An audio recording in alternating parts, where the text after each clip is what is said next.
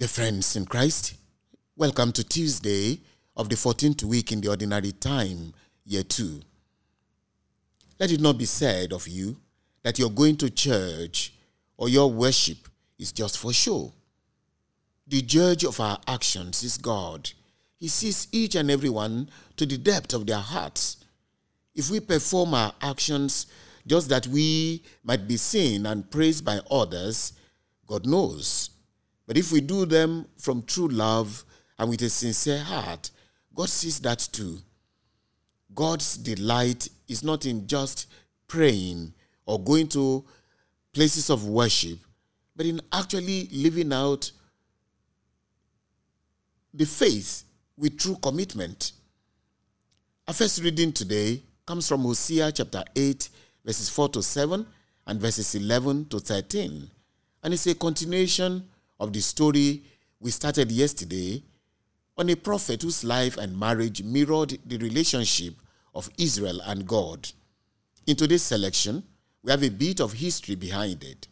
Hosea, who was a prophet in Israel from the time of Jeroboam II, about 786 to 746 BC, saw in a period of 20 years 6 different kings in the land, 4 of whom were murdered by their successors.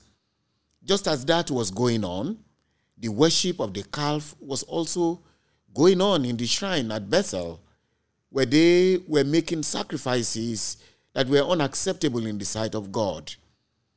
So God told Hosea, Israel made kings, but not through me. They set up princes, but without my knowledge. With their silver and gold, they made idols for their own destruction. My anger burns against them.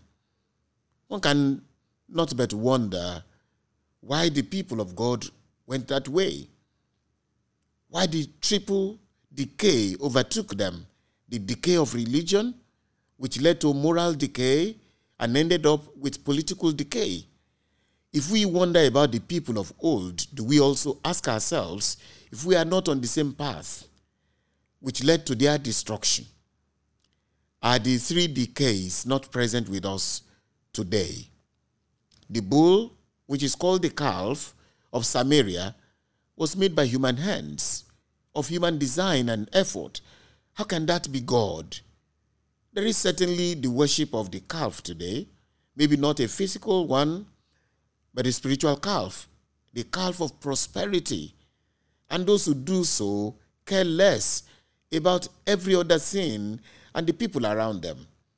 Even when they come to that wealth, they are still not satisfied as they live a wasteful life when there are many other people in their families and their community, both immediate and extended, who are poor and just in need of very little to survive without anyone coming to their aid. God's judgment is, as he says in this passage, now he will remember their iniquity and punish their sins. They shall return to Egypt.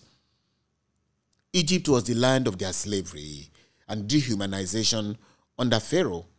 Hosea therefore pronounces another exile for the people who have failed to listen to God. My dear friends, again and again, God tells us that his delight is not in the gifts we offer, because it is impossible to bribe him. He delights rather in the efforts we make at doing what is right, in the help we render to others, and in the way we treat the poor of the land. It is only when we live right that our offerings can be right in his sight. Let us pray. Lord, let our offerings and sacrifices not be in vain. We shall not worship what we have made with our hands, but you alone. Amen. May the Almighty God bless you, the Father and the Son and the Holy Spirit.